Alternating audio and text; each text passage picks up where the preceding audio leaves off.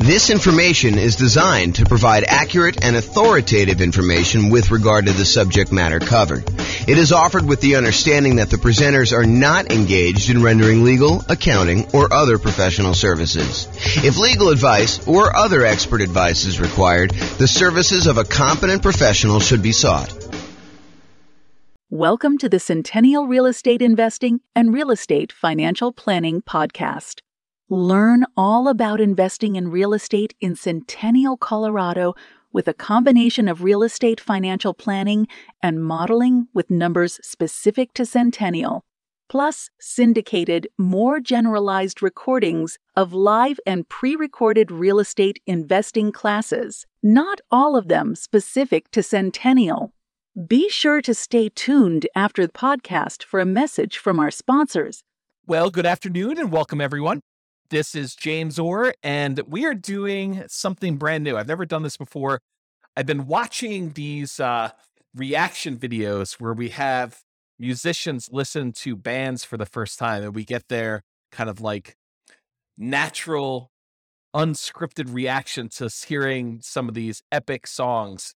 And so I thought I would do something that I've never done before, and that is a chart reaction video from James. So I did look at these for the briefest amount of time beforehand, but I didn't really prepare anything written. So what I wanted to do is a housing starts reaction video. So these are charts. There's two charts that I'm going to go over, and it's going to be a relatively short video. I'm trying to get these kind of like podcast episodes down to about 15 minutes each, so we'll see how I do on this one. But this is Bill McBride from the calculatedriskblog.com. If you haven't seen his stuff, some really good data on there about the real estate market.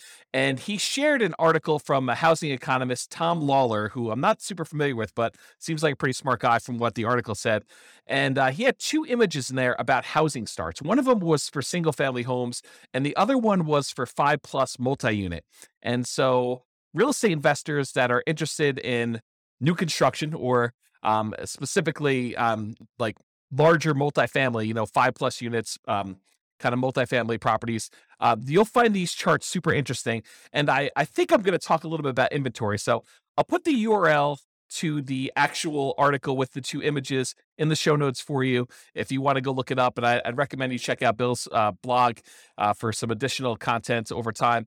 But this is what I'm going to be going over. So here's chart number one. And chart number one, it's a chart going all the way back to 1969, all the way through to basically current time. And this is October of 2022 that we're recording this. And it came out, the post was sent to me today via email.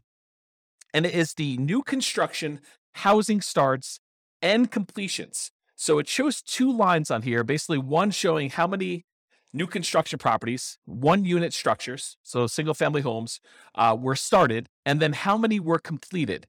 And the two different lines show you how many were started and how many were completed. So you can get a gauge of, if we're starting a whole bunch and then we have a little delay and when we complete them or what's exactly happening.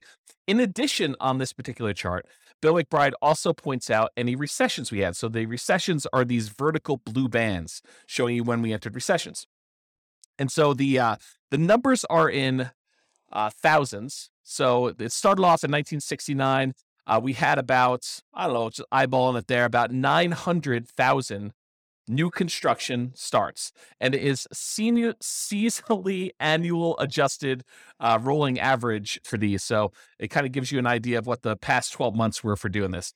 So in about January of 1969, we were doing about 900,000 new construction properties being started, and about 870,000 or so actual completions. And so the number of starts exceeded the number of completions. So we were basically we were starting more than we were delivering, if you kind of think about it that way.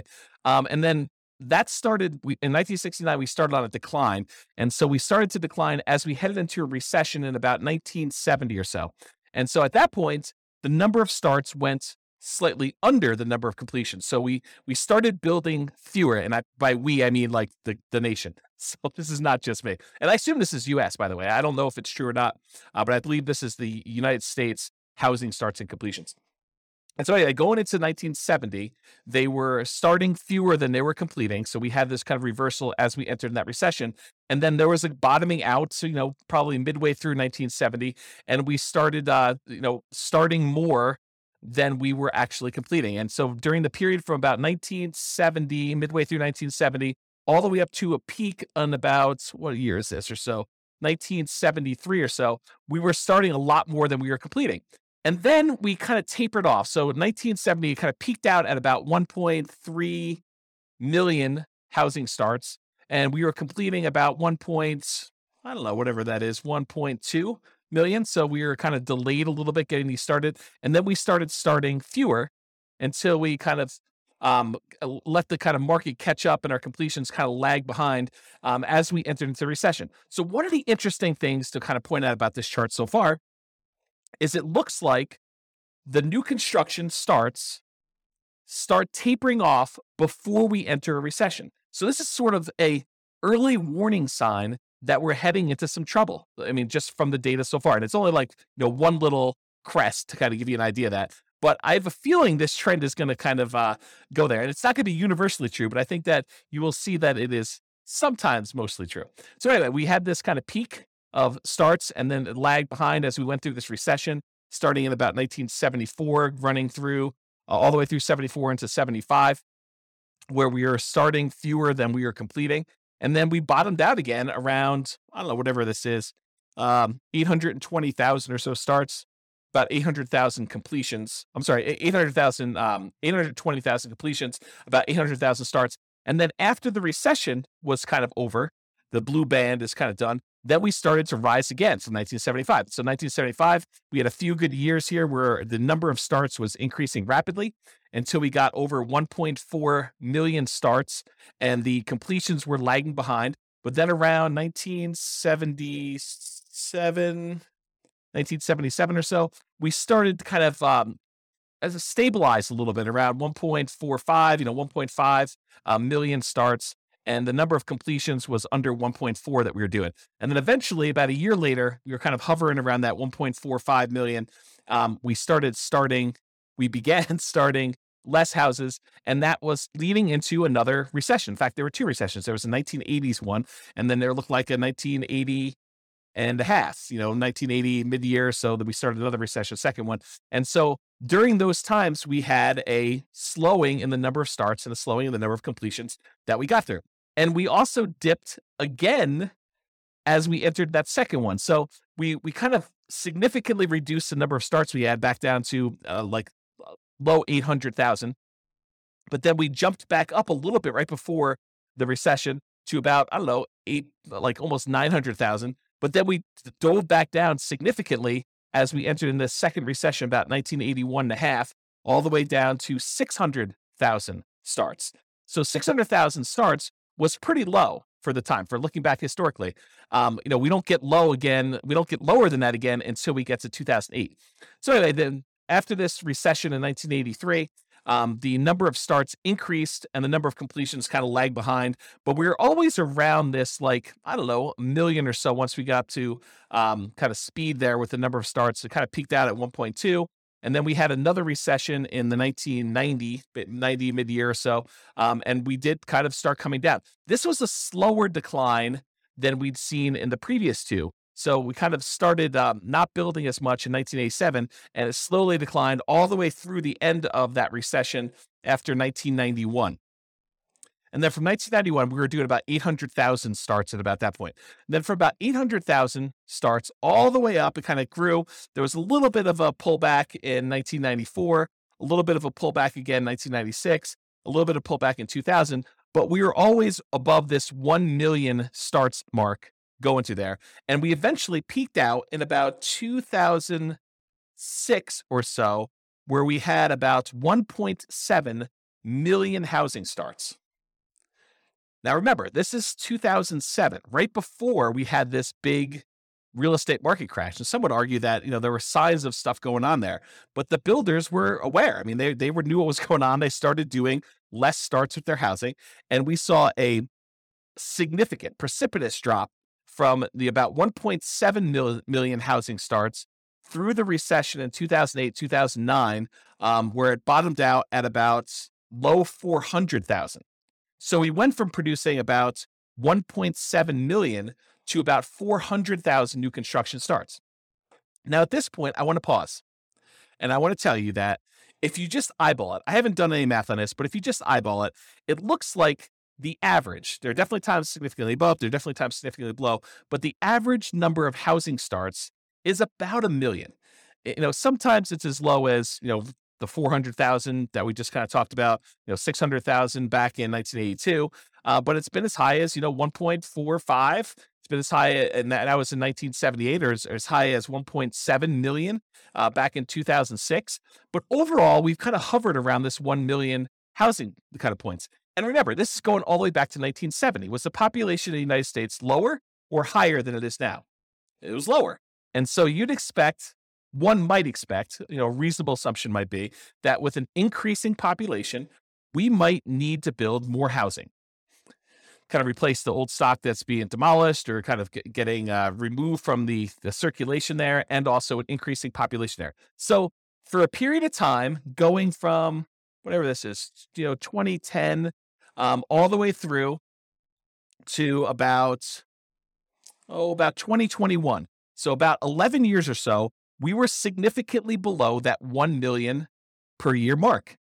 So we were producing, new construction was starting less than 1 million houses. So we had a net shortage of properties that we were starting at that point. So if you think about this, we were building fewer than we needed for the last decade or so. And in the last year or two, if we look at, this is 2022 right now, and we kind of just dropped off. But if you look at the last couple, we were producing, I don't know, maybe close to 1.2 million, probably 1.15 million properties. And then we kind of started tapering off. We had a little decline here. I think this must have been kind of COVID happening here. And then we kind of bumped back up, maybe some supply chain issues and things of that nature. But we've noticed the last, whatever time period this is, maybe half year or so, we've seen a drop off in the number of houses being started. And we were going from about 1.15 million to the last data point on here, which looks like toward the end of the year. So probably right about now, it's probably about 1.1 million. And the number of completions is lagging behind. So the point I'm trying to make here with this, my kind of first reaction to this is, historically, for the last 10 years or so, and if you go back, this kind of precipitous drop from 2006 all the way through 2009 or so, we were starting to drastically reduce the number of new construction properties that we were building. And then for about 10 years, we were under the average of what we've been needing to build in order to have the number of housing starts. And so right now, we're kind of like recovering. And this is a sign that maybe with this peaking out, that we will likely see a recession. And I don't think that's a too hard of a prediction to make with as rapidly and aggressively as the Fed has been increasing interest rates in order to get inflation under control, that we might be heading into a recession. I think that's partly what they said, is that this might hurt a little bit, but we're going to try to get inflation under control. So, but you could see this reflected in housing starts is kind of the point I'm trying to make. Now, there are definitely some false kind of like tops when you look at this, little apex here for 1994, where it looks like there was kind of a turnaround, but we didn't head into a recession. Another one, 1996 or so, where we didn't quite enter a recession. Another one here in 1999, where, it took a little while, but we entered a recession. And back here, there was kind of another little dip. But overall, I would say there tends to be a pattern that when new construction starts to crest, where we're not doing as many starts anymore, and we start producing less new houses than we did before, that is a early warning sign that we are heading into recession. I don't know if this is universally true. I'm just interpreting the map. This is my reaction to it. Okay, so that is all the single-family homes, one-unit structures, rolling 12 months. Now, let's take a look at the next one. This one is similar chart, except this is showing housing starts and completions for 5+ units. So an interesting thing about 5+ units, just kind of a backstory here. If you want to buy a single family home, duplex, triplex, or fourplex, you can use a lot of the traditional residential mortgage financing. You can get a FHA loan to buy a single family home, duplex, triplex, or fourplex. You can do VA home to buy a single family home, duplex, triplex, or fourplex, as long as you own or occupy it. This is very this conventional financing for being able to get up to 4 units. But as soon as you get 5 units or greater, it transitions to a commercial loan. And most of the commercial loans, there's exceptions to this, but most of the commercial loans that are available tend to be some type of adjustable rate mortgage, and they tend to be for less than 30-year fixed terms. So you may have a 30-year amortization schedule, but the loan might be a 10-year loan that you either need to, it has a balloon on it, which you need to pay up the whole thing or refinance it after 10 years, or there might be a 5-year period, and then another 5-year period, then another 5-year period, and then you need to balloon or pay it off or something like that. So it's very different financing for these. These tend to be the investment properties that a lot of investors want to scale up into. You don't have to scale up into it. You could start here, but a lot of investors think about that, where they thought, we're going to start with 4 greenhouses, and then I'm going to roll up into a red hotel sort of idea of these larger multifamily properties. Okay, so let's look back. Same data points. Housing starts. This is seasonally adjusted annual rate, rolling average, 12-month period. Again, it's in thousands. Again, we're showing completions and starts, and recessions are highlighted here. Does the same pattern occur for these kind of multifamily properties? And I think largely they do. I mean, we kind of look at the blue line, just look at starts. It kind of peaks out, and then we have a recession, kind of peaks out, then we have recession, peaks out, we enter a recession, peaks out, we have another recession, kind of peaks out, we didn't quite have a recession, peaks out, didn't quite have a recession until quite a bit later, and we kind of rolled down there. That's like the 1980s period. And then we kind of grew back up here, had another little relative peak, and then we had a recession, had a little peak here, didn't have a recession for a little while, and then we kind of bottomed out here, which you wouldn't have necessarily expected a recession, but we did. And we had a little peak inside the recession in the 2008-2009 period. And then we bottomed out really low. And then we kind of came up here. And now we're showing that we're having, relative, it's not like all-time highs, but we're having a relative high for the number of starts we have for the last, whatever this is, going back all the way back to 1987. So back in the 70s, we were producing a lot of these 5+ unit structures. And back in the 80s, we were doing about half as much, maybe a little bit more than half as much. We were doing 900,000 5+ units starts back in the early 1970s. And then by the time we got into the 80s, we were doing about 600,000. So not quite half, maybe 2/3. And then we dropped really far off. The low here, besides the 2010, right after that really big recession, real estate recession there, the low here was like 1993, where we were only doing little over 100,000 5+ unit starts. And if you wonder to yourself, where's all the inventory of these 5+ units that we're looking for? And it shows in this chart that we've had a shortage of new construction 5+ units. And so you could see, I don't know if I'm just eyeballing this for an average, the more recent time I'd say probably is in this 300,000-ish range. But if you go back and you look at all the way back to 1969 or so, I'd probably bump it up to be closer to this, 400, maybe 450,000. So to have these starts be at, just over 500,000, 520,000 or so right now for these 5+ units doesn't seem that high. It's not like we went ridiculously high back to what we were doing in the 70s. It is a little bit above the average for what we've been doing, but we had what I would consider to be a relative shortage. If we were used to producing, what did I say here? 400 to 500,000, sort of an average if you include these really high peaks here.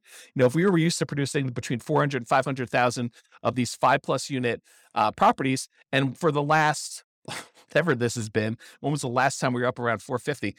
Back to 1988, somewhere in the 80s, that we've been kind of like underproducing the number of units we had there for a long time. Well, we obviously have a shortage of these units that, people have wanted. I don't know if that's true, like economically, like if you go look at the number of sales that we had and seen a shortage, but it makes sense to me that if, we were able to support this volume back in the 70s, that we kind of are underproducing what we need here. And I'll tell you anecdotally, a lot of clients have been asking me for multifamily properties for a very long time, and we've not been able to find a good enough flow of properties that make sense for these clients to kind of consume. So maybe it is true in that way. Okay, so I guess what I was trying to point out here is we have a strong number of starts for this. So if you're looking for like newer type 5+ units, there's probably some inventory coming on, but the completions are lagging here. So that's all I have to say about that. I still went over time on this, but I hope that was helpful for those of you that were interested in learning about housing starts. This has been James Orr with the Real Estate Financial Planner. Bye-bye for now.